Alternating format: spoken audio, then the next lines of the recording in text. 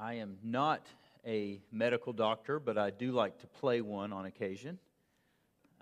If any of you, one of my good friends here in the congregation, and he's in Florida right now, but Dr. Gonzalez, I should say, Kyle, oftentimes if we're with somebody and he's explaining what he does, I often say, no, I got this. He stops the bleeding, and he has to deal with preeclampsia. And Kyle often says, yeah, that's pretty much right, you got it. Not too long ago, Andrew got hurt, and I played doctor with him as he was engaging one of our MDs in the hallway and argued with the MD, saying that I was right in what his injury was and I was wrong, but I like to play a doctor. You shouldn't take medical advice from me, is the moral of that. Or let me, if one of our doctors lets me sit in on a procedure, you should probably run and scream malpractice at the top of your lungs. Now, I'm not a doctor, but, I am a licensed counselor. And as last week, as we were talking, as we had began our study in the book of James, I've been sitting with people for over 20 years. And like last week, I'm going to use the chair again for a moment, because I think it's helpful that as I've sat with folks for 20 years, as a counselor and as a pastor, I've heard some deep and dark and hurtful things. And at times, as we think about that and we think about this journey in life, at times, I've found myself sitting in this chair as well, and I know that you have too. Last week, as we talked about trials and that God's at work in the midst of the trials, as we talked about trials so often, probably you could recall a time where you needed to be sitting in that chair, and maybe even this morning, I think probably most of us are going through something, and like I said last week, if we're not, we will. And we find ourselves here. We find ourselves in need. Last week, as we opened up this book of James, and we said that God is at work, and we looked at verses 1 through 4, and we ended in verse 4, and let endurance have its perfect result, so that you may be perfect and complete and lacking in nothing. As we're going through these trials, that we're supposed to know that God is doing something in us. He's creating godly character in us. And as we are going through these trials, as He is doing this, as He is making us perfect, the next verse is so important, because here is where we find ourselves, don't we, church? But if any of you lacks wisdom, let him ask of God, who gives to all generously and without reproach, and it will be given to him. Sometimes this search for wisdom for a Christian should be pretty easy.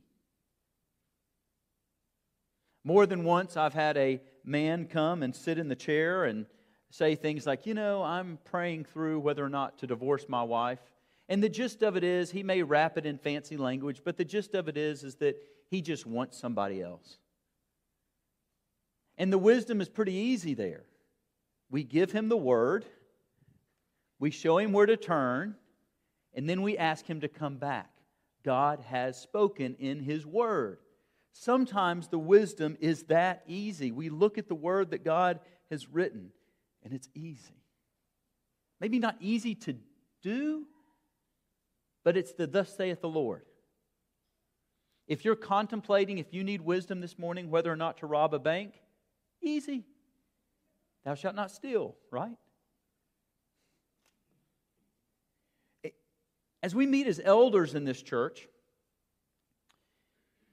we don't debate things that are clear in Scripture. When we're trying to make decisions about things of the church, there's no debate over things that are in Scripture. In the thus saith the Lord of the Scriptures, the times where we disagree, or the times when life presents something where it's gray, or there's two paths and we don't quite know what to do, and we've read and we've looked, and we come to the end of ourselves of, we need wisdom. Are Are you in it this morning? Do you need wisdom this morning? Kids, you've started school. And I just want to say one of the things to you kids, whether younger or older, we do not know what you're going through.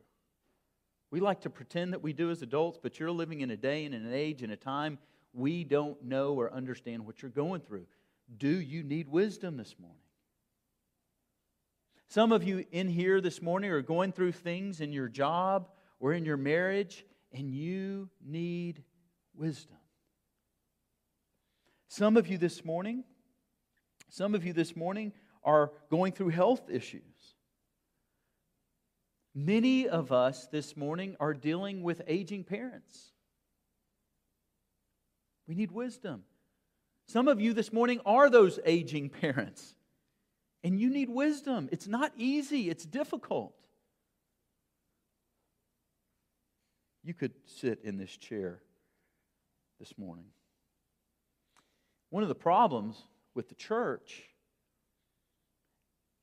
is that God has given us gifts, grace gifts is what I want to call it, and we so often neglect it. So many times we as the church become more like the world, and we lean on structures of the world, and it blows my mind how often the church has been infected from the things of the world, and then we lose its practices that God has given us for our health and for our vitality. Just imagine, just for a moment, that I'm sitting in this chair and you're my counselor. And then as I'm sitting here this morning, I lay out a situation to you that is just complex. There's twists and there's turns. And that I'm in need of advice from you. I'm in need of wisdom. How often do we rush to, I've heard this really good podcast. I've read this really good book. I mean, this morning, I knew I was going to say this, and so I said, well, I better go on and look. And I went on the podcasts on Apple Podcasts, and there are many, many podcasts that you can subscribe to that are dealing with wisdom. Numerous books. We probably can't even count the number of books of like the 5 ways to get wisdom in your life. I on YouTube just put wisdom, and there were thousands and thousands of hits. And I actually listened to one of them, like 8 wisdom principles that talked about all of the ancient philosophers. The next one was 48 wisdom principles. And then over and over and over again, as you scroll down, there's all these folks that are lining up to give us wisdom. And we wonder at times why the church in America is in such bad shape. It's not that these things are necessarily bad or that God can't use a podcast or a book or YouTube. That's not it. The problem is that these are the structures we're leaning on. The problem is that we don't believe that God has made a way. Can you imagine with me for a moment? Can you imagine if our little church believed this passage this morning? If we believed, as you heard read by Nick this morning, that if we are a believer in Christ, if we are one of His children, and we are in need of wisdom, if we believe that if we asked for wisdom, that He would give it to us, how that would transform our church. How it would transform your family. How it would transform you. And I think the reality that we get into is that when we hear these words, we say, Lewis, it's not that simple. You don't understand the complexity of my situation. I mean, Lewis, I'm in it. I am like over my head. And I think when we hear this passage, we think and it kind of sounds like to us the old Bob Newhart sketch, not stretch. You remember where he's a counselor and he's sitting in there, and when the people come in and they say, I'm struggling with blah, blah, blah. Do you remember what he says? 2 words? Stop it. Then they unfold their problems. Stop it. Stop it. Now, there is some wisdom in that. But I think when we hear these words from the Scripture, if you lack wisdom, pray. What really goes on in our minds is, what do you mean, just pray? It's an indictment on us. When I was in seminary, I was thinking through a theological issue that was just real big and real complex. And Casey and I came home and were with my parents. And so my dad was asking me questions, and we started kind of going back and forth. And I'm talking about this big thing that's weighing on my mind. And Casey just chimes in and she said, Lewis, well, the Bible says it, so you should just believe it. And me being, theologically trained, in the midst of being theologically trained, was like, oh, sweetheart, you don't understand. This author, this thinker, this author, this thinker. And, she was sitting there like, duh. Years later, I had to admit, hey, she's right. If the Bible says it, if God has laid it out in His Word, what's up for me is to believe it, to trust it, to have faith in it. We're in trials. God is at work. And as God is at work, we find ourselves needing wisdom. And God says, ask. Ask. Yes. Yes, yes, yes. God has given us His Word. We even have a whole genre in the Bible called wisdom literature. And it would be good if you got familiar with that, if you got familiar with God's Word. So when situations arise in your life as you're walking in this world, that oh, God has said, He's answered this. Another thing that we get from God's Word is that we see how Jesus lived and how Jesus walked as an example for us, and we need to be familiar with that so that when times in our life comes and maybe we're presented with something that Jesus faced, that we know, hey, here's what Jesus did. God's given us each other to talk to have coffee with, to have dinner with, to converse with, to talk through our issues with. But God has also given us Himself. And He's called us to come and ask. I mean, does it not blow your mind that Jesus, God in the flesh, God Himself, in the midst of difficult times, separated Himself and went and prayed as an example for us? Pray. Knock. God is there. What is wisdom? I think there's a lot of ways to kind of define wisdom. Most of the definitions you would look at have something to do with like gaining knowledge and putting that knowledge into action. One author, one commentator said this: wisdom is the possession of the believer given to them by the Spirit that enables them to see history and the future from the divine perspective. Let me say that again. Wisdom is the possession of the believer given to him or her by the Spirit that enables them to see history and the future from the divine perspective. Tim Keller, not talking about wisdom, but talking about prayer, but in this same line, this same vein, says this: if you knew everything that God knows, you would answer your prayer the same way that God answers it. Both of these definitions take the picture of God being way bigger than you are, being outside of time and space, knowing the past, the present, and the future, sovereign, good, loving, and willing. Now, most of you have probably heard of, there's a bike race every summer in July called the Tour de France. Some of you may not have heard of it because all of the good American riders ended up doping, and so we don't have anybody to pull for anymore, but it still takes place.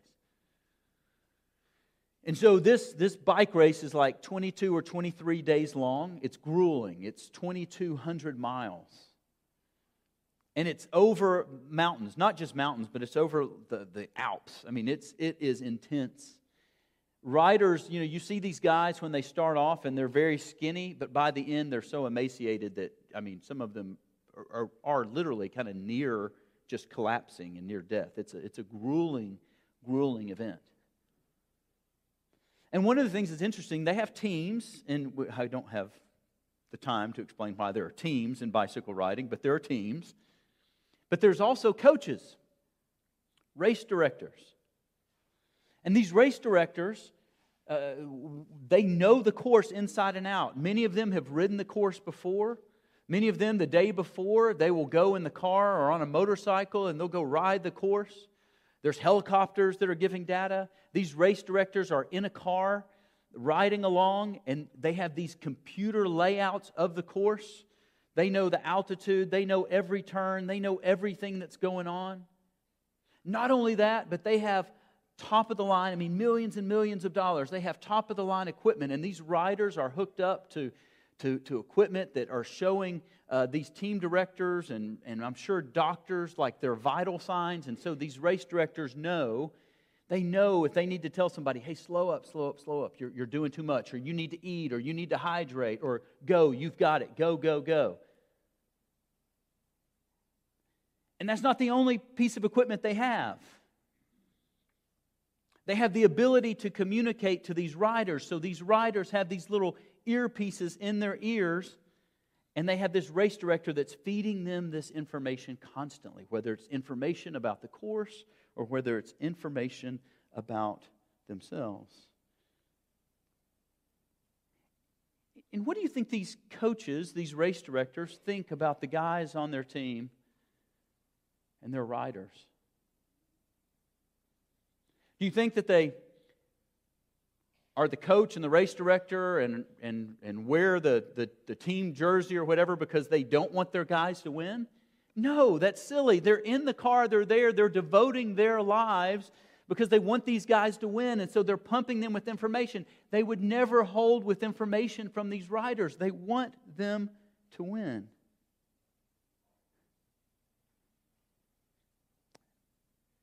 How do you believe God feels about you?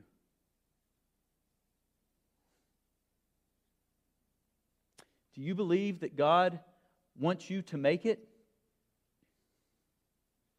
For these riders, literally, one wrong, not literal turn, they don't go off the path because it's marked, but one mistake, maybe not eating properly or hydrating properly or going out too hard, one mistake, and a lot of times these guys don't even finish the race. It's amazing how many of these guys don't finish the race. God not only wants you to finish the race, He wants you to thrive. He wants you to ride. He wants you to run well.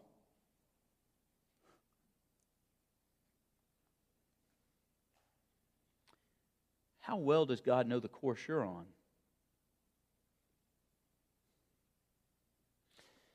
How well does God know you? He made you.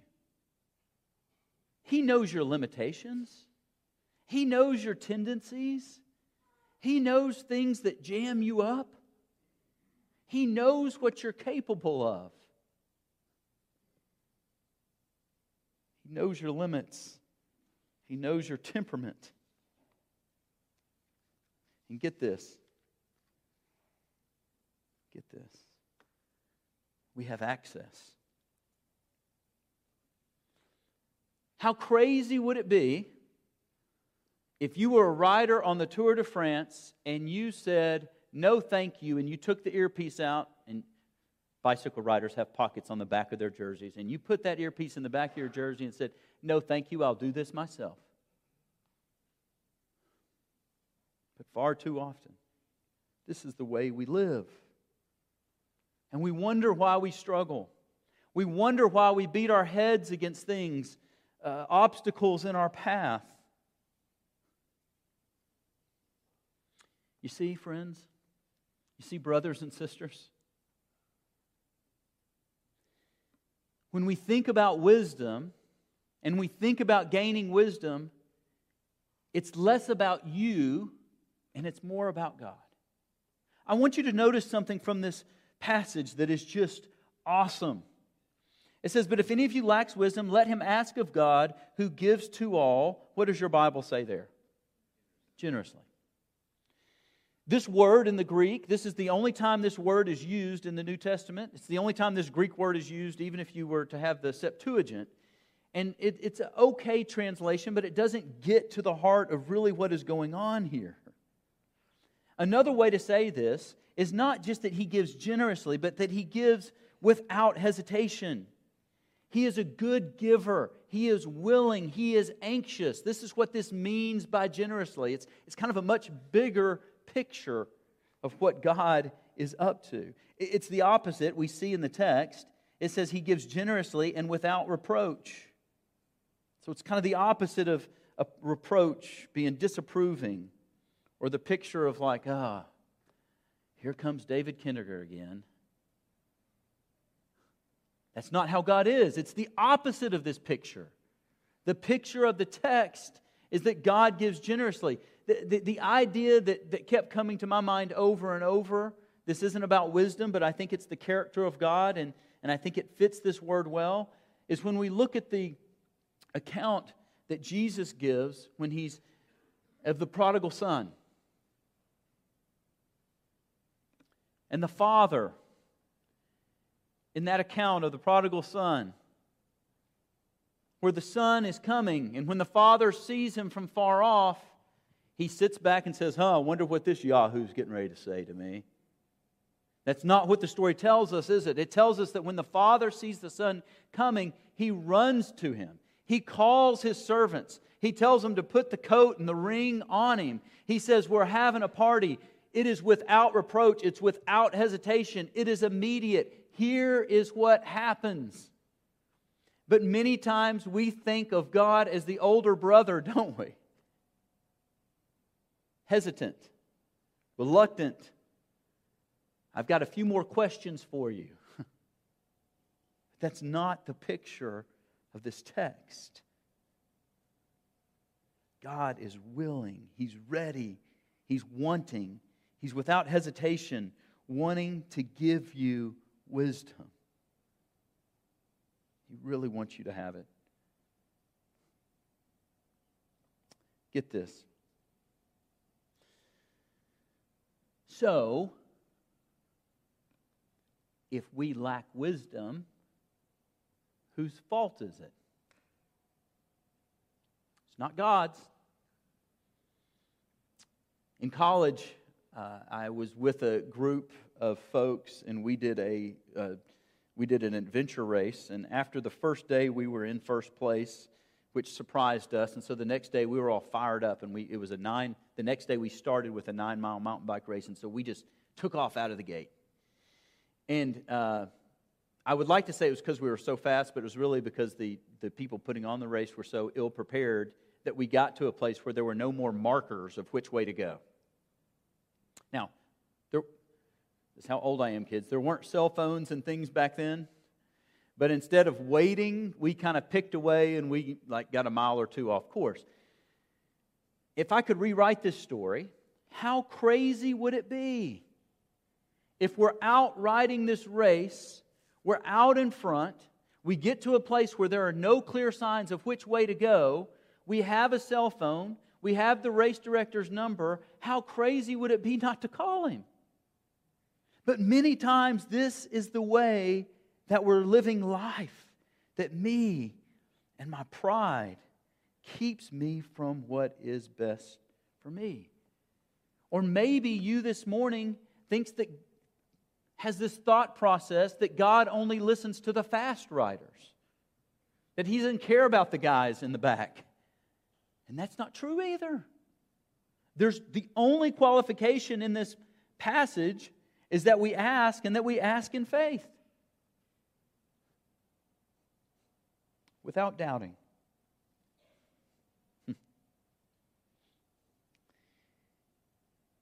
But he must ask in faith without any doubting, for the one who doubts is like the surf of the sea, driven and tossed by the wind. Being a double-minded man, unstable in all his ways. This man, I have the verses out of order here, but hear it.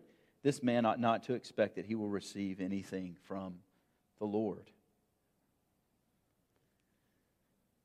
And I think when it says asking in faith, it's not that there's some kind of special formula or there's some kind of special way to act in faith, ask in faith. I think what its meaning is, I think the clear meaning of the text is, do you believe that God will answer? Do you believe that this God is a generous, giving God who gives without hesitation? Do you believe when you come to Him in prayer and ask that He will and does answer? It's the only qualification.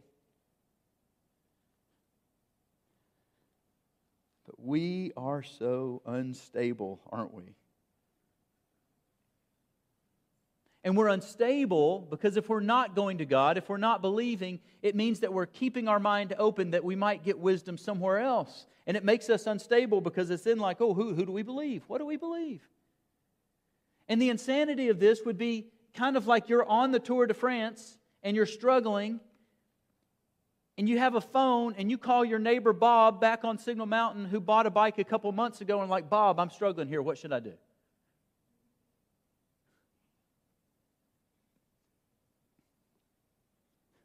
That'd be silly.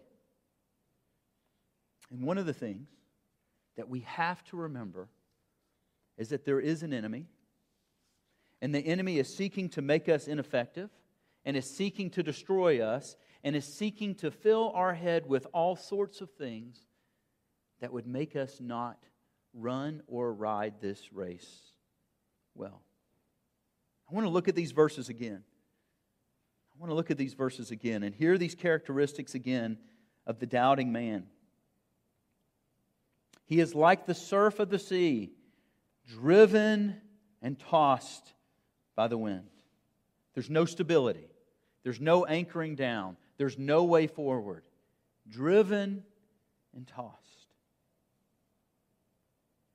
That man ought not to expect that he will receive anything from the Lord. And I think part of the reason, other than just because God said so, is that even if God is speaking to you, if you're doubting Him, are you going to believe and trust and go the way that He wants you to go? And in verse 8, again, not the greatest translation here, for that man not to expect anything that he will receive from the Lord, being a double-minded man, unstable in all his ways, that the actual words there, it's not double-minded, it's double-souled. And what this is getting at is this much deeper level, not just kind of like a flip of the coin in the mind, but this whole idea of your soul, all of who you are. And many of us find ourselves here, right? All of who we are. We're in the midst of a difficult thing. And if we're not seeking wisdom from the Lord, we often find ourselves with a path in front of us that diverges. And everything that's within us is just double. Wanting to go both ways. This is a horrible place to be. And what I want you to hear from me this morning is that that's not where God wants you. He's not playing some mean, cruel trick on you. God wants to give you wisdom. Now, sometimes we go to God and we ask and He answers and we don't like His answer. Sometimes we go to God and we ask and God tells us, go this way, and you're like, oh, I think we should really go the other way. You're double-souled. I think one of the hardest things in the Christian life is not when God says A or B, but when God says, wait. so many times. And so many of you are in situations where God is saying, wait. And not only is He saying wait, but He's saying trust me. And that is so hard, isn't it? We want to run ahead of God. We want to say, God doesn't understand. This is the God of the universe who is calling you to wait and to be still. And yet, we have such a hard time with that.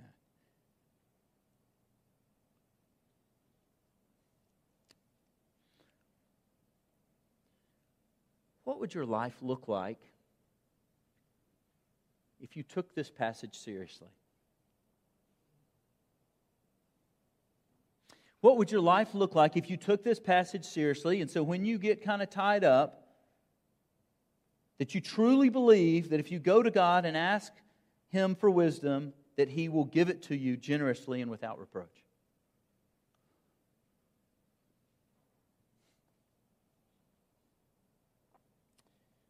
How would it change your life? Maybe one of the most important times of your day would be the time that you spent slowing down and seeking the Lord. That I would assume there would be nothing more important if we truly believe that God was giving us wisdom. There would be nothing more important than that time where we just slowed. And as I say that, you can feel the enemy at work within you, because the spirit of this age wants us to hit that productive button. Fast forward, fast, fast, fast, go, go, go, go, go. One of the things that I've often done and practiced in my life when I have difficult times coming, or I'm just in special need of wisdom, one of the things that I've often done is fasted. And fasting is not a way to manipulate God of saying, hey, I'm not going to eat, and so God is going to answer my prayer because I'm not eating for Him. That's not what that is. Fasting is a way to slow down, to be conscious, to be aware. You're actively doing something to kind of settle into this posture of prayer where you're saying, God, I am seeking You. I am trusting You. I am depending upon You. Some people I know take prayer walks where they go and just walk and they seek the Lord. Some people have their own prayer closets where they shut themselves in and they seek the Lord. This world is screaming with distractions. And if we don't take time to quiet and settle in, my fear is that we will never learn how to ask and how to hear from God. I heard of someone this week in and among us who told me this amazing story of a job situation they were in, and they prayed, and God just couldn't be any clearer how God answered the prayer. It was just awesome.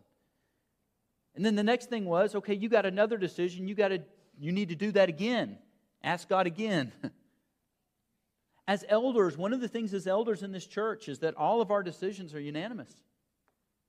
The only way to do that on things that aren't thus saith the Lord in the Bible is that we have to be in prayer so that when we come back together, we believe that God will speak to each one of us and draw us together in unison. What do you think would happen with us if we began doing this? And it happens. I think about moments in our growth group where we're praying with one another and we hear of other brothers and sisters that have been praying through something and God gives them wisdom, and we get a first-hand seat of, oh my goodness, look at what God did. Sadly, I have failed at this, but what do you think family would look like if I shared with my kids more often times that I needed wisdom and things that I was praying through? What do you think the impact would be on my family if they saw God work and answer those prayers in real time? What kind of children would we be bringing up?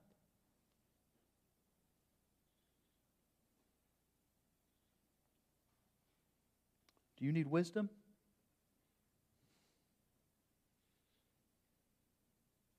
This morning we're going to end in maybe a little bit of a different way. It's not too radical. But I want to give you the opportunity this morning. You're here. You're going through life. And many of you are in a situation right now where you need wisdom. So what we're going to do is I'm just going to back off. We're just going to spend a couple minutes. And I want you to spend this time in prayer. Asking God to give you wisdom specifically for whatever's going on in your life. And then I'm going to close this in a minute. And I will do that in a second. I'm going to close this in a minute. But what I want you to do, and if you've got family and your kids here, it's okay if you're praying out loud together. That's fine. You're not going to disrupt anyone. But let's just spend some time in prayer together. Let's pray.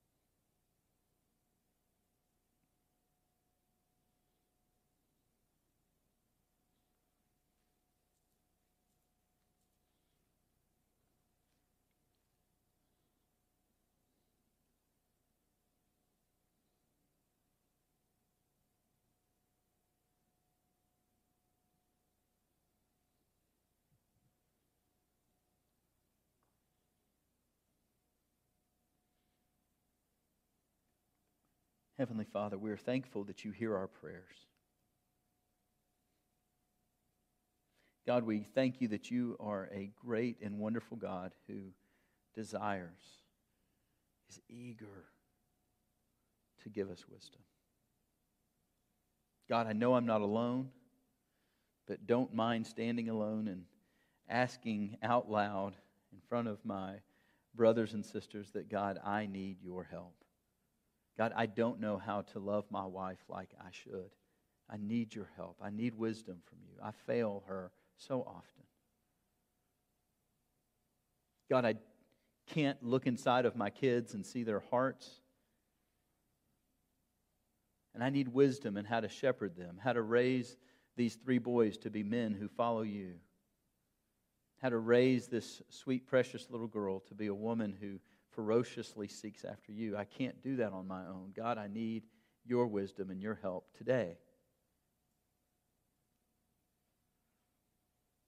And God, as one of the elders of this church, I am so ill-equipped to help make decisions. But God, you're not. Please give wisdom. I am a dependent man.